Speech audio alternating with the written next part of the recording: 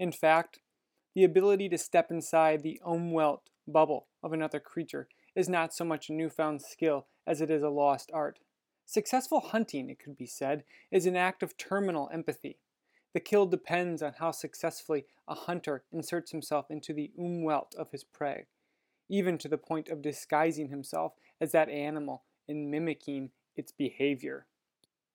It was our ancestors' skill at not only analyzing and imitating the nature of a given animal, but identifying with it that enabled them to flourish in dangerous environments, both physically and in hunting societies such as the Uruke and the Kung and the Haida or the Sioux. Animals were not merely food, they were seen as blood relatives, spiritual companions, hunting guides, and sources of power and connection to the surrounding world. The boundaries between the Umwelten of humans and animals were, of necessity, much less rigidly defined.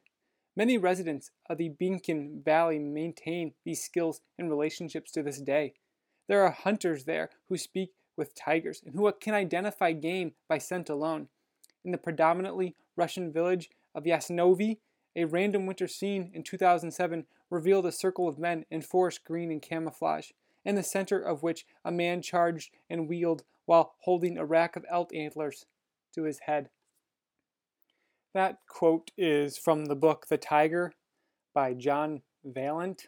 This was an excellent book. It had been on my shelf to read for quite a while, but the book really encompasses a lot of things. It talks about the history of Russia and the history of the Far East of Russia and some of the Asian countries that border it. It talks about natural resources. It talks about sociology.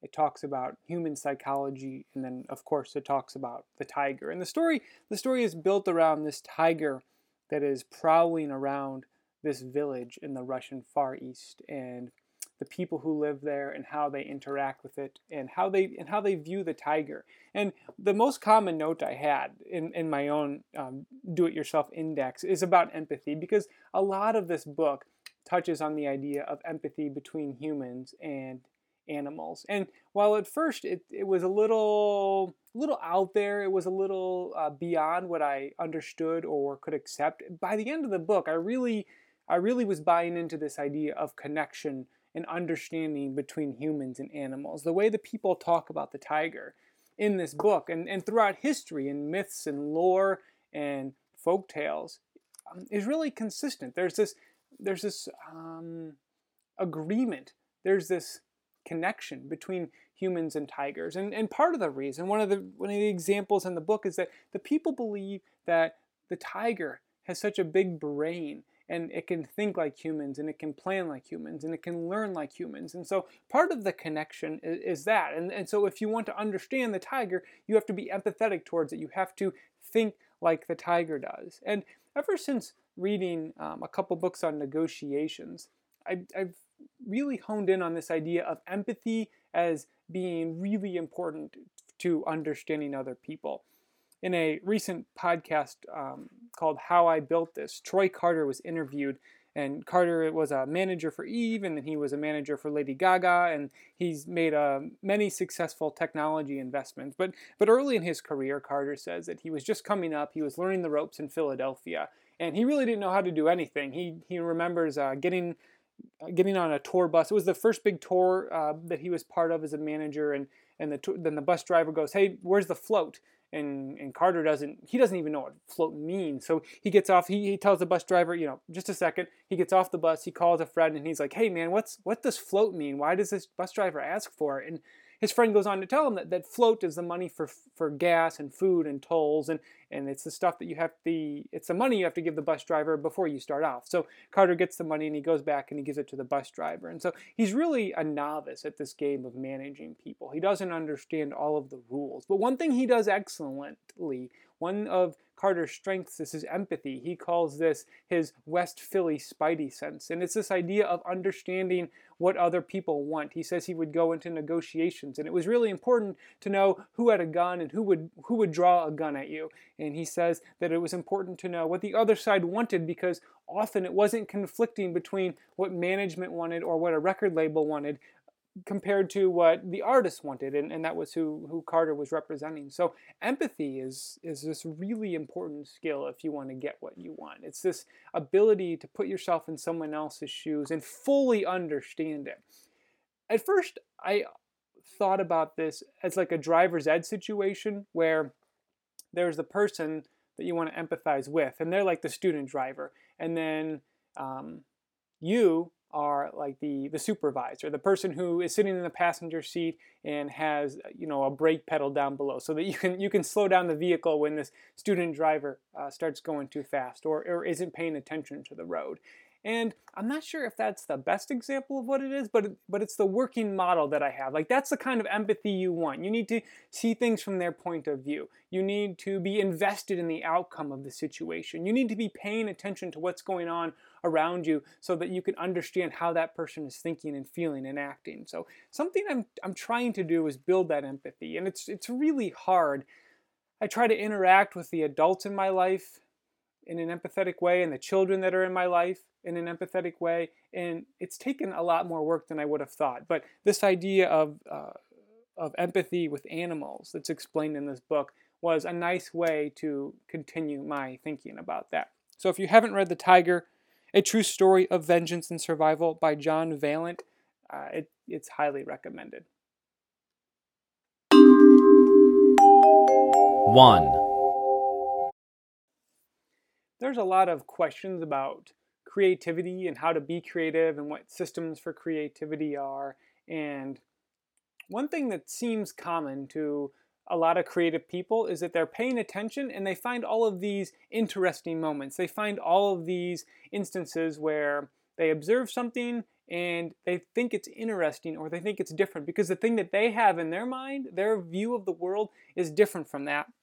One of the recent examples of this was when Haralabob, who's a professional gambler, was on the Bill Simmons podcast, and they were talking about the growth of three-point shooting in the NBA. And they were saying how some teams were doing it, and they were talking about the teams that had recently had success that weren't big three-point shooters. And one of those teams was the Los Angeles Lakers when Phil Jackson coached them. And Jackson said that his team didn't shoot three-pointers, especially corner three-pointers, because they led to more fast break points. So the basketball theory behind it was that if your player that was shooting was so far to one end, which is where the corner is for a corner three-pointer, if he was so far to one end and he missed, then he would have to run the entire length of the court to get back on defense, and the other team would have an advantage. So Phil Jackson said that this is why we don't shoot corner threes, because our players would be out of position for transition defense. And so Haralabob heard that, and he thought, well, that's interesting. Corner threes are usually a really good shot. They're a high percentage shot. But maybe Phil Jackson has a point. Maybe there's this transition thing we're not paying attention to. So Haralabob went back and he watched every corner three-pointer that year, and he charted that along with all the other three-pointers taken, and he realized that it didn't lead to more fast break points like Phil Jackson said. And this is a nice example of when we have a that's interesting moment. Like Haralabob heard Phil Jackson say this. He knew Phil Jackson's experience coaching and his success coaching, and he thought, I wonder if this is true or not. I wonder if this is a real thing. So he went and he investigated the data, and it turned out the data supported what Haralabob had been thinking. It turned out that corner threes weren't detrimental to a team. They were actually really quite helpful. A second that's interesting moment that came up was reading this old Walter Isaacson column in the New York Times about Albert Einstein. And this is what Isaacson wrote, quote, Einstein's first great thought experiment came when he was about 16. He had run away from his school in Germany, which he hated because it emphasized rote learning rather than visual imagination, and enrolled in a Swiss village school based on the educational philosophy of Johann Heinrich Pestalozzi, who believed in encouraging students to visualize concepts. While there, Einstein tried to picture what it would be like to travel so fast that you caught up with a beam of light. If he rode alongside it, he later wrote, quote, I should observe such a beam of light as an electromagnetic field at rest, end quote. In other words, the wave would seem stationary, but this was not possible according to Maxwell's equations, which describe the motion and oscillation of electromagnetic fields. And here's the key part.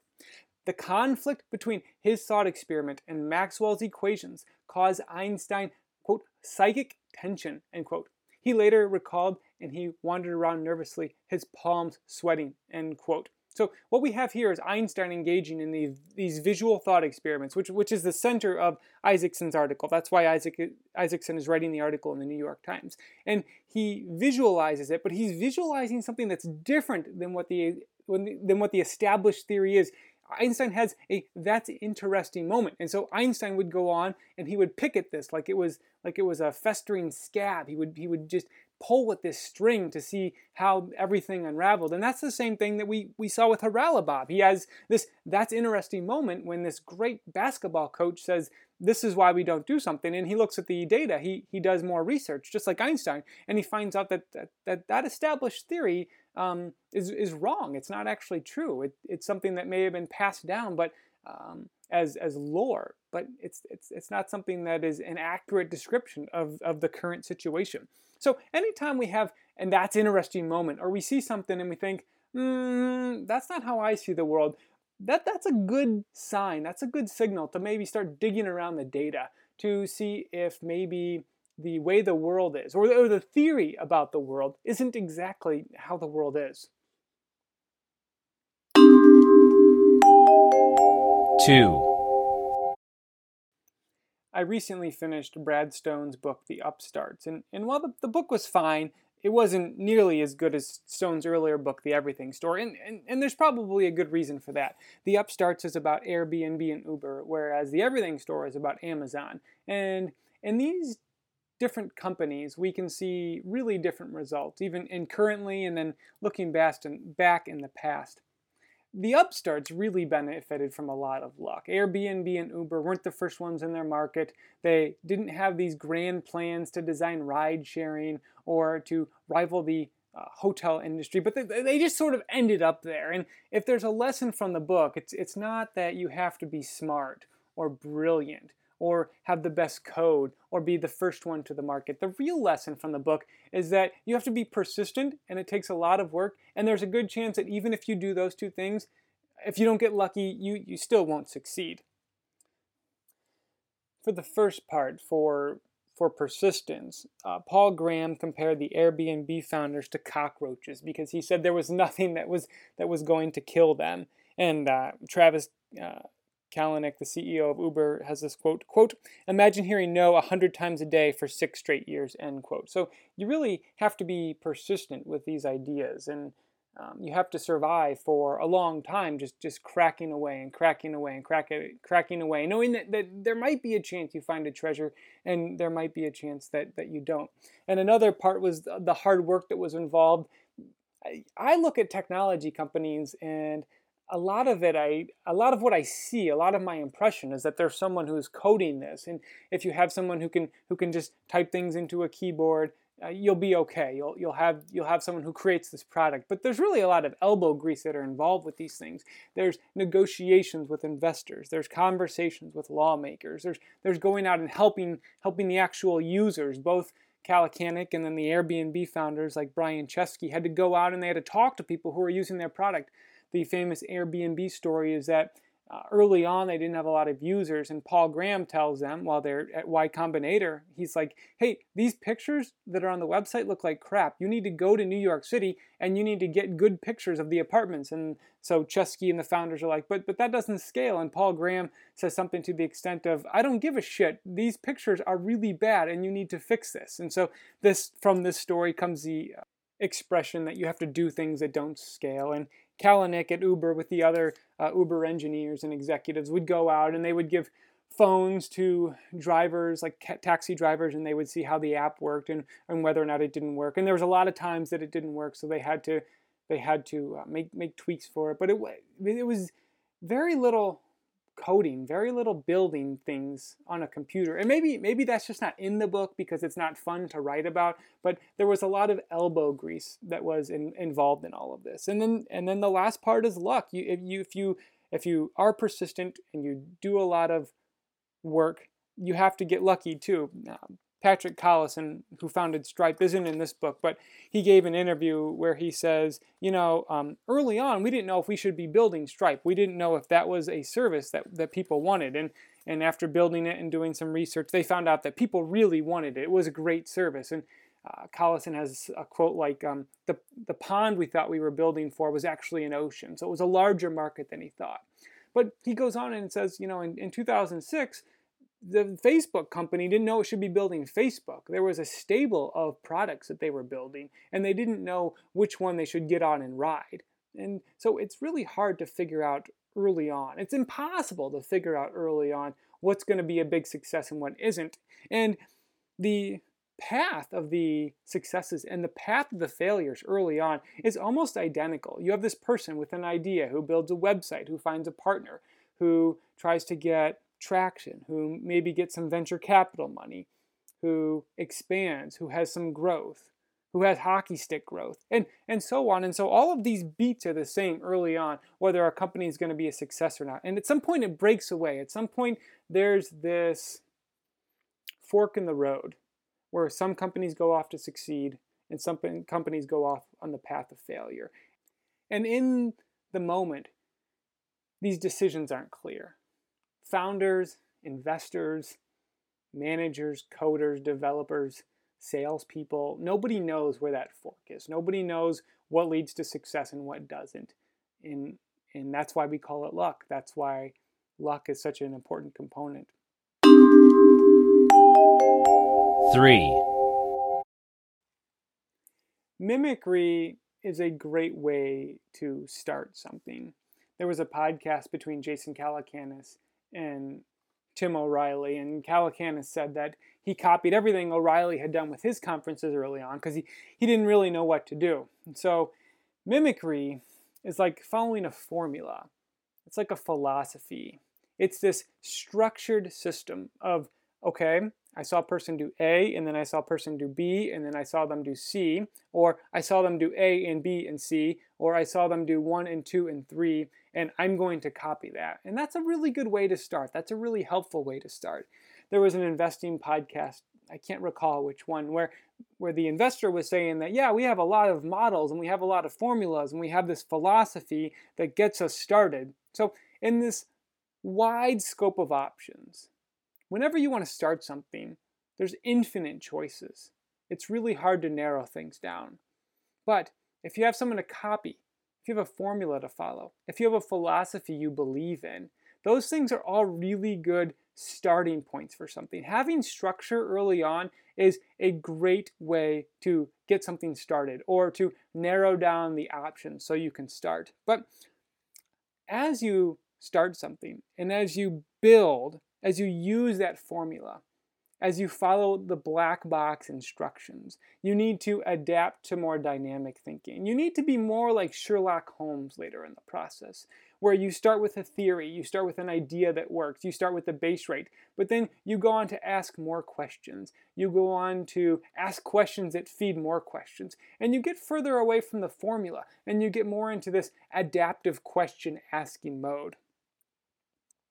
For example, the NFL draft recently occurred, and the combine is this pre-draft camp where players are measured and weighed, they're given tests, their jumping scores are recorded, their jumping distances are recorded, their times in the 40-yard dash are recorded. And so that's a very formulaic, structured process that helps you whittle down who you want to look at. But then once you find a player you might like at a certain position you might want, teams will bring those players into their organization and interview them and have these own personal workouts. And Mike Lombardi talked about this, where when you bring in a player to the New England Patriots, he needs to have the right set of formal answers. He needs to pass all of those questions that the combine poses, but then when you bring them in, you need to ask, how is this player going to be? How are they going to succeed in Tom Brady's shadow? So we get into this very specific question system where you ask this question about Tom Brady, and based on the player's answer, you ask a follow-up question, and you follow up to that. And you have this very messy system at the end, whereas in the beginning it was this very structured like spreadsheet where you had different scores for different attributes. And I think this is a really good way to go about making decisions, where you start with the base rate, or you start with the formula, or you start with the philosophy. And from there, you move on to something that's messier, something that is more relevant in time, something that is in the moment. Because all of our formulas, all of our philosophies, all of our structured things are based on what's worked in the past. But when we get to the present, when we get to the now, and we start to think about things, we know how things are different. And they may be really different, or they may not be different at all, but it's important to consider other things that are relevant in the moment. Until next week, I'm going to try to further develop my empathy, to try to think like these Russian hunters think about the tiger, and try to see things through the tiger's eyes, or see things through the other person's eyes. I'm going to pay attention for that interesting moments, and when I find one, I'm going to tug on the string of data to see what unravels. I'm going to remember that luck is really important, and for all the press and the ink that is devoted to the Silicon Valley startup culture, to remember that a lot of those people got really lucky.